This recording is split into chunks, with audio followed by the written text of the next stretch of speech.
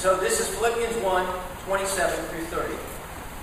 Paul says, "Only let your manner of life be worthy of the gospel of Jesus Christ, so that whether I come and see you or in absence, I may hear of you that you are standing firm in one spirit, with one mind, striving side by side for the faith of the gospel, and not frightened for anything by your opponents. This is a clear sign to them of their destruction, but of your salvation, and that from God. For it has been granted to you that for the sake of Christ you should not only believe in him, but also suffer for his sake, engaged in the same conflict that you saw I had, and now hear that I still have." The word of the Lord. Thanks be to God. Well, this is a really exciting announcement that I have to give you. I received a letter in the mail, and it was not only marked to me, but it was marked to Redeemer Presbyterian Church. So in a way, shape, and form, this letter is for all of us. It's very important. I will read it. From the desk of Mustafa Alfa, from the Union Bank of Nigeria. Dear Church, this is strictly a private business proposal. I am Mr. Mustafa Alfa, the manager of Bills and Exchange at the Foreign Remittance Department of the Union Bank of Nigeria. I am writing this letter to ask for your support and cooperation to carry out this opportunity in my department. We have discovered an abandoned sum of $15 million in an account that belongs to one of our foreign customers, who died along with his entire family in a 1997 plane crash. $15 million. This even gets better. Since we have heard of this death, we have been expecting his next of kin to come, but no one has come. And we realize that we must release these funds, otherwise they will go into the state coffers. And so we have located you, Redeemer Church, and wish to transfer these funds into your account. And in exchange for that, we simply ask for 75% of the profits, and you can keep 25%.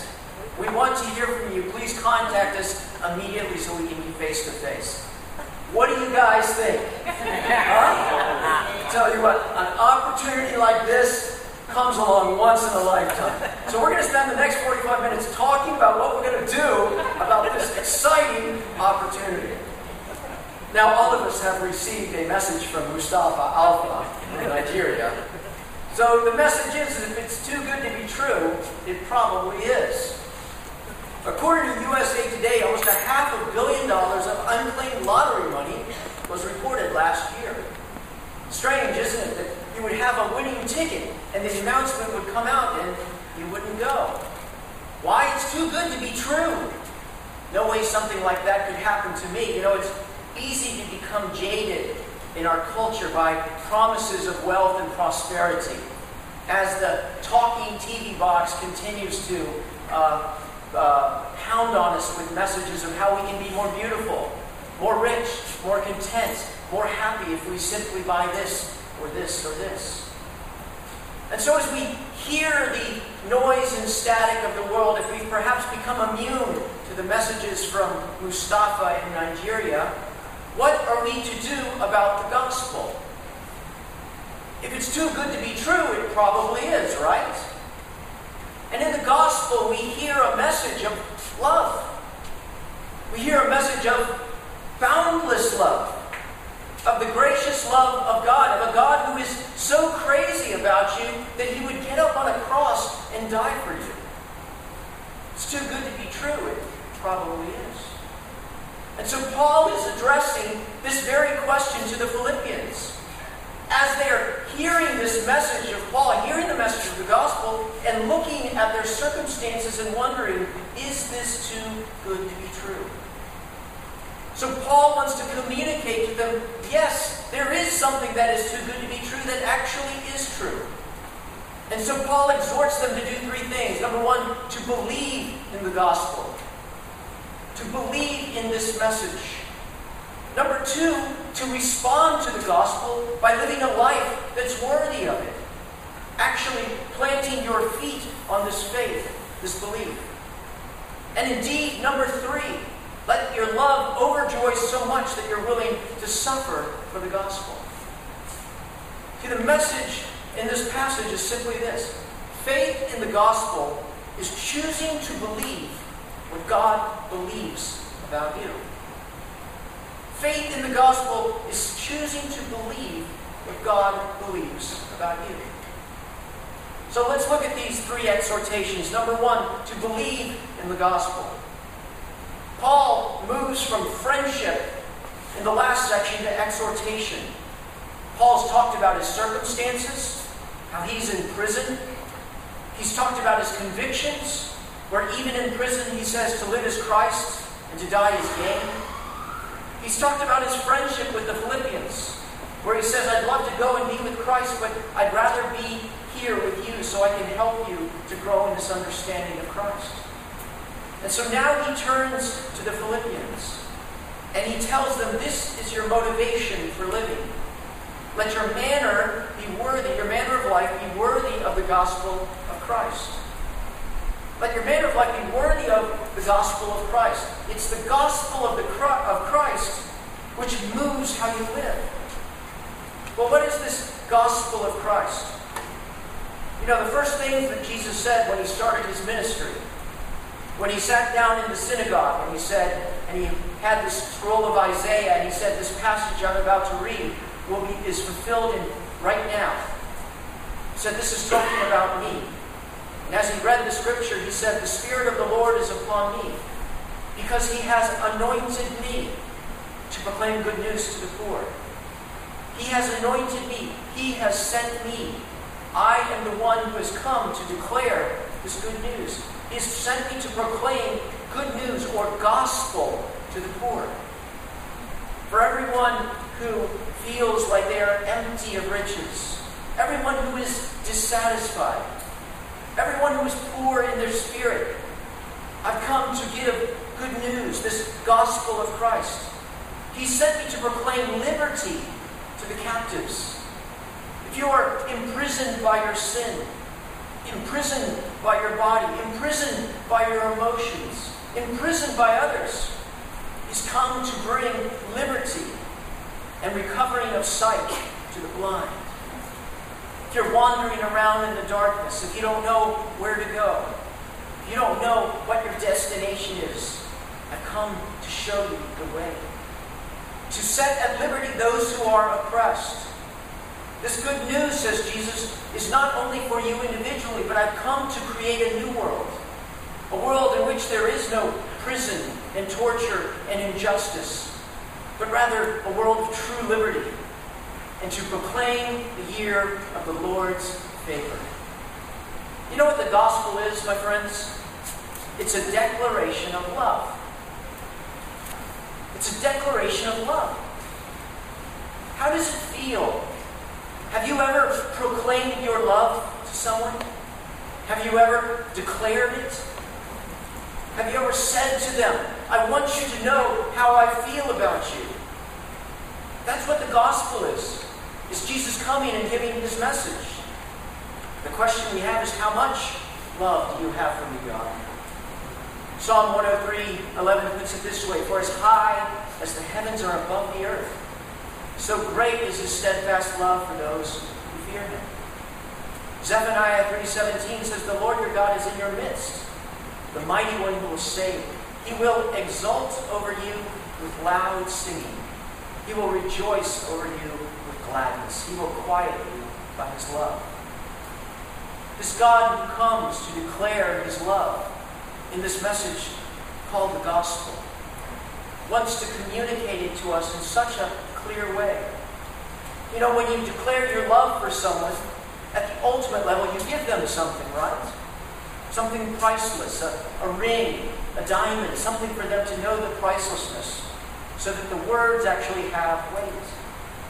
God gives us something even more beautiful. He gives us the cross. He gives us a demonstration of the declaration of his love. And so Paul says the motivation of your life is to be this gospel, so that I hear of you that you are standing firm in one spirit, with your minds striving side by side for the faith of the gospel. See, Paul knew that the Philippians were going to doubt, that they were going to struggle with believing that God loved them in such a way. Have you ever experienced doubt in somebody's love? You wonder, do they really love me as much as they say? Sometimes the challenges and the difficulties we've had from other people make us doubt another person's love. We've been hurt by broken promises. Maybe someone who promised to love us, but they didn't. They left. Maybe unconditional love of parents. Maybe someone that, not even because of their own fault, death or separation or something took them away. And so we take these doubts and these pains and we bring them to God. You know, it doesn't matter how much someone loves you if you refuse to believe them. They can have all the love in the world for you, but if you refuse to believe them, it might as well be that there's not anything at all.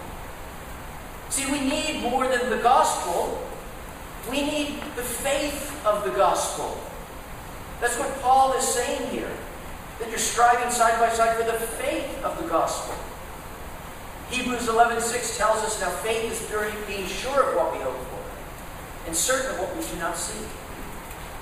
So to have faith in the gospel is to choose to believe what God believes about you. The gospel of Christ is a declaration of love, and faith in the gospel is our loving response. And so Paul says to strive for this faith. To strive for it with one mind, says the Scripture. A single-mindedness. In one spirit. Standing on the Holy Spirit. To strive for it together. This faith of the gospel. To believe in these promises of God. I was recently doing some studies on atmosphere and weather. This is the sort of thing I occupy myself from time to time, while you may be watching ESPN. And I discovered there are different levels of the Earth's atmosphere. You probably already knew this. The bottom level of the Earth's atmosphere is the troposphere. It begins at the Earth's surface and extends 4 to 12 miles high. So at the density, the gases in this layer decrease, and so the air becomes thinner, and the temperature begins to drop. All the way down to negative 60 degrees in the tropopause. But wait, there's more. The stratosphere extends to around 31 miles above the Earth's surfaces. So the oxygen molecules begin to become more and more dense, and so the temperatures increase as one is going up. They still would feel very cold to our skin due to the thin atmosphere.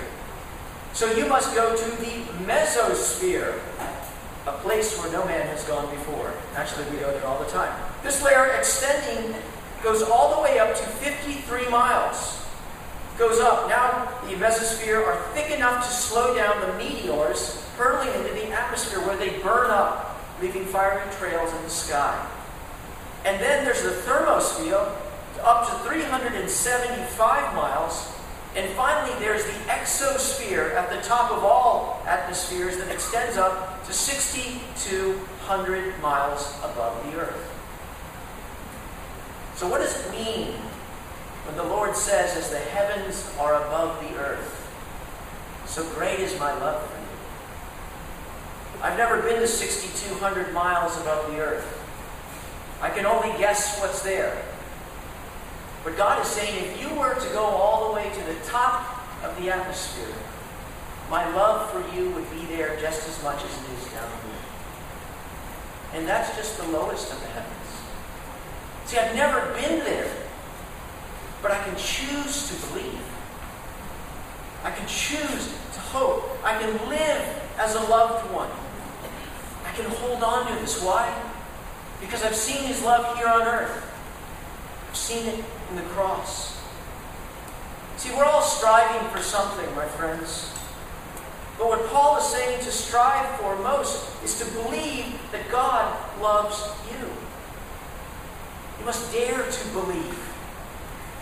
To believe in love, you must receive it.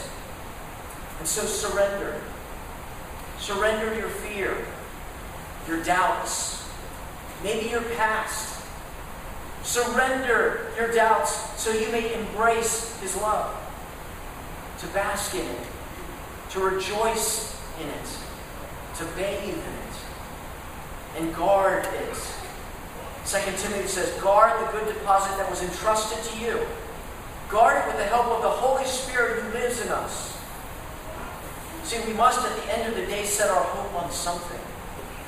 When all else fails, His love never fails. He never gives up on us. So we must live the faith of the gospel, choosing to believe what God believes about us. Well, that moves me to my second point, where Paul says to live a life worthy of the gospel. Philippians 1:27 says, only let your manner of life be worthy of the gospel of Christ. Your manner of life. This brings up an ethical dimension of the gospel. How you live, how you love, how you treat people, how you govern your life. This manner of life, if you were to translate it into Greek, means citizenship. Remember, Philippi was a Roman colony, and so they had the privileges that many other colonies outside of Rome didn't have. They were citizens. They had all the benefits. And they also had the responsibility of living in a manner worthy as a citizen of Rome. What Paul is saying is, let your manner of life be worthy of being a citizen of heaven. This word worthy is very interesting in the Greek. It means commensurate value. Meaning, if something is worth this, let the worthiness of it be here. Meaning, whatever the value is proportional, directly equal. And so when Paul says, let your life, let the way you live be worthy of the gospel of Christ, he's saying, let the love of Christ, this unconditional love, let your life be lived in such a way that it's worthy of such a love. Well, you may think to yourself, how can I ever match the boundless love of God in Christ? But God's formula for worth is different than ours. Remember the widow at the well? Everyone comes and they're giving in their treasures and all of these things, and in comes an old woman, puts in 2 little coins, and Jesus says, this one has given more than anyone else. The disciples say, how can you say that? Because she has given everything. To live a life worthy, in the manner of life worthy of the gospel, is to give all of yourself. To give all of your heart. How do we show love? The scriptures say to love the Lord your God with all of your heart, mind, and soul, and strength. Love Him back like He loves you, with the totality of your being. Fall in love with the one who's fallen in love with you. It's a statement of the heart. It's a movement of affection. At the core of the gospel, at the core, Christianity is a love relationship between God, who laid down His life for you, and you, who give your life to Him. When it says to love your heart, mind, soul, and strength, what the Hebrew means for that is everything, the totality of your person. Love the Lord your God, but also live life in love. Not only with your heart, but also with your hands. Jesus said, whoever has my commands and obeys them, he is the one who loves me. See, to love God is to love what He loves. Justice, mercy, goodness, faithfulness. And you know the thing that God loves most? He loves people. The first command, to love the Lord your God with all your heart, mind, soul, and strength. And the second is like it, to love your neighbor as yourself. See, what God says is, do not lie to your neighbor, because I never would lie to you. Serve those around you, even your enemies, because I serve you. Forgive those who trespass against you, for I forgave you. Tell them about my love. I want to communicate to them my love. Will you do so? I don't know if you've ever done this before. You know, you fall in love with someone, you want to communicate with them, and so you write them a letter. Not a text, love you, babe. No, you write a long, flowing letter, communicating your heart. We are the letter, the love note that God is giving to his people. 2 Corinthians 3:3 puts it this way, "And you show that you are a letter from Christ, delivered by us, written not with ink, but with the Spirit of the living God, not on tablets of stone, but on tablets of human hearts." What an awesome privilege to be a love letter of God to someone else, to bring the gospel to them. Imagine if I gave a letter to my friend, my best friend, and I said, "I want you to go hand deliver this letter of love to this person." And so I'm sitting in pins and needles waiting for the phone call, and it doesn't come. And I finally see my friend, and I say, "What happened?" He says, "What?" I said, "I told you to deliver the letter." He says, "I lost it." Did you realize how important that was to me? See, we want to love like he loves. Love our neighbor. Love our enemies. Love people into the kingdom. See, we love people separately, but we also love together as a church.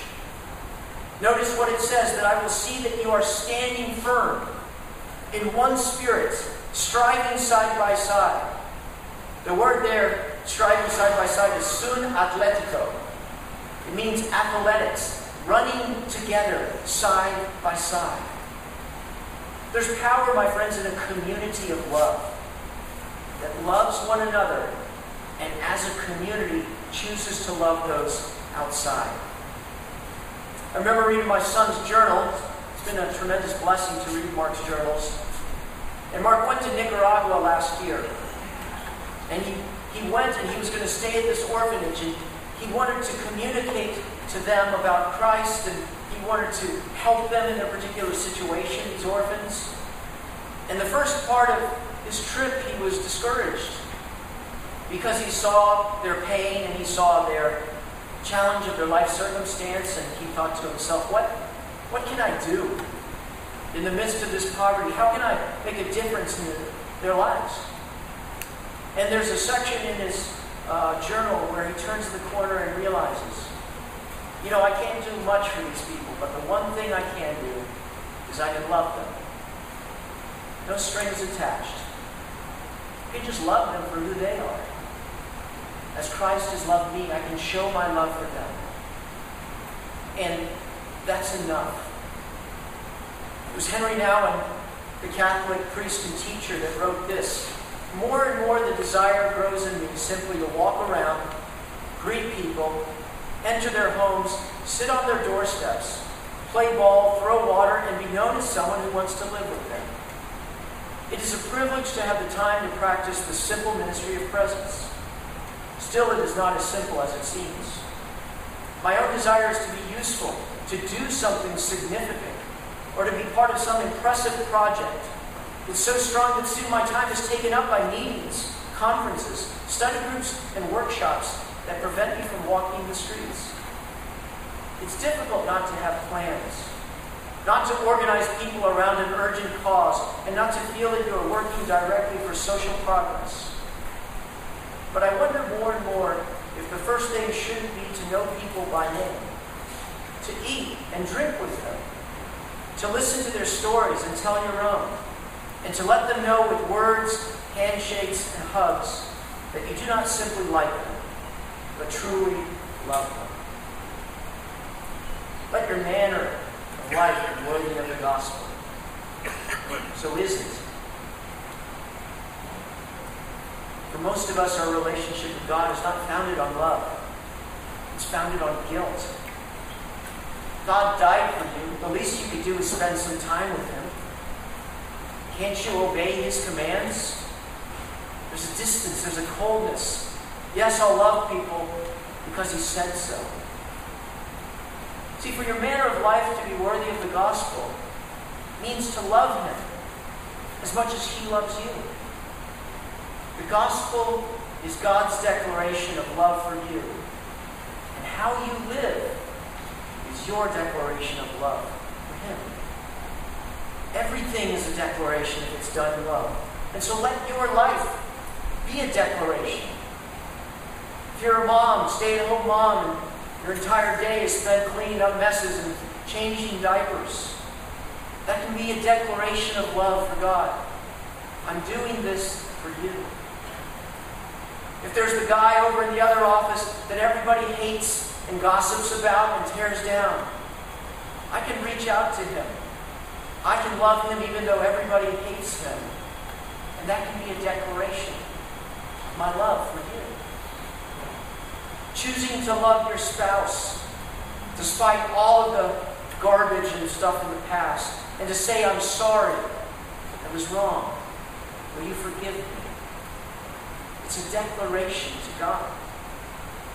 See, you were meant to be loved, and to love in return. Let your manner of life be worthy of the gospel of Jesus Christ. Faith in the gospel is choosing to believe and act in what God believes about you. This brings me to my final point, to suffer for the gospel. Notice verse 28 and 29. To not be frightened at anything by your opponents. This is a clear sign to them of their destruction, but of your salvation, and that from God. For it has been granted to you that for the sake of Christ you should not only believe in him, but also suffer for his sake. This word frightened in anything of your opponents is a picture of a horse shying away from the battle, not wanting to get in the fray. Here's the truth that I've learned in my brief experience on this earth, that love always has enemies. Love always has enemies. And so to love is to suffer. Brian Jones got that. To love is to suffer. Jesus said, this is how we know what love is. Jesus Christ laid down his life for us. See, enemies can't understand that love. By the way, I couldn't either, because I used to be an enemy of the gospel. And save for God's grace, I would be just like them. But enemies will come alongside you and will say, this love of God, this gospel, he doesn't love you. They'll insult you. They'll insult you because of what you say. They'll persecute you because you claim to live by this love. They'll inflict pain on you if they can. Their one goal is to break you of believing in love. And Jesus said this is part of it. Part of redeeming the world is being willing to suffer for love. For it has been granted to you to suffer, that by loving even your enemies, you would show how much I love you, and that it would be a declaration. My friends, life is not easy, and loving Christ isn't either. You will have tests in life. You haven't had them already. But you see, you only can know the depths of his love in the depths of your desperation. It's at the top of the exosphere, or at the bottom of the ocean, that you discover the love of Christ in an even deeper way, and you emerge stronger. So amidst the suffering, we can declare to God, I love you. We can show the world that Christ's love endures forever. Because faith in the gospel is choosing to believe what God believes about you. You know, Christians have been in the Middle East for over 2 millennia. The first Christians to come to faith were the Armenian Christians. They have suffered through centuries of persecution and discrimination. And right now, there is what amounts to a genocide of Christians in the Middle East as they flee places like Iraq and Syria. Many of these now controlled by the Muslim group ISIS, who last weekend issued a decree offering the dwindling Christian population a choice: convert to Islam or pay a special religious levy that is so expensive.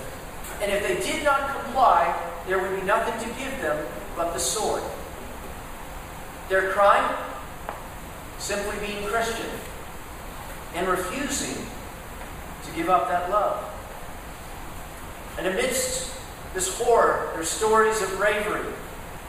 Those who love their enemies, those who are willing to die rather than renounce Christ.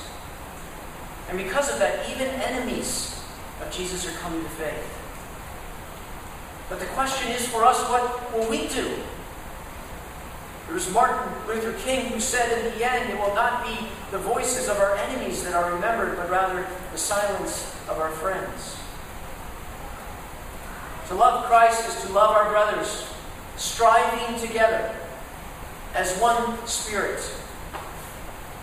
Do not pray for an easy life. Pray for the strength to endure a difficult one. And so here's what we're going to do. We're going to do a special offering. And the special offering is for Redeemer. Our normal offering is going to go to the Christians who are fleeing in Iraq and Syria. So if you want to give an offering to Redeemer above the normal offering, write Redeemer on it. Otherwise, our offering we are going to send to Syria and Iraq through channels to help our brothers and sisters who are suffering for Christ. It's the least we can do to come alongside our brothers, to love those who love us. But what is that going to do for our budget, Pastor? I don't know. Does it really matter in the end? Faith in the gospel is choosing to believe what God believes about you. And so believe, my friends, as high as the heavens are above the earth. Believe in His love. Declare it with your own life. Strive together as a family, encouraging one another, challenging one another, comforting one another, not just here, but all around the world. Because His love never fails. It will never give up on us. We must never give up on one another. Faith in the gospel is choosing to believe God believes in you. Let's pray. Lord, it's not only the gospel we need, but we need the faith of the gospel. We need to believe that what you say is true. We need to stand firmly on that which sometimes we cannot see. And so, Lord, help us. Help our unbelief. Help us to stand firm as one, contending for the faith. And Lord, let the manner of our life, let the declaration of our love back to you and how we love one another and others be of the same worthiness of your love. Not that it ever could be as high or wide or long or deep, but rather that it would come from a fully devoted heart. All of this we give you in Christ's name. Amen.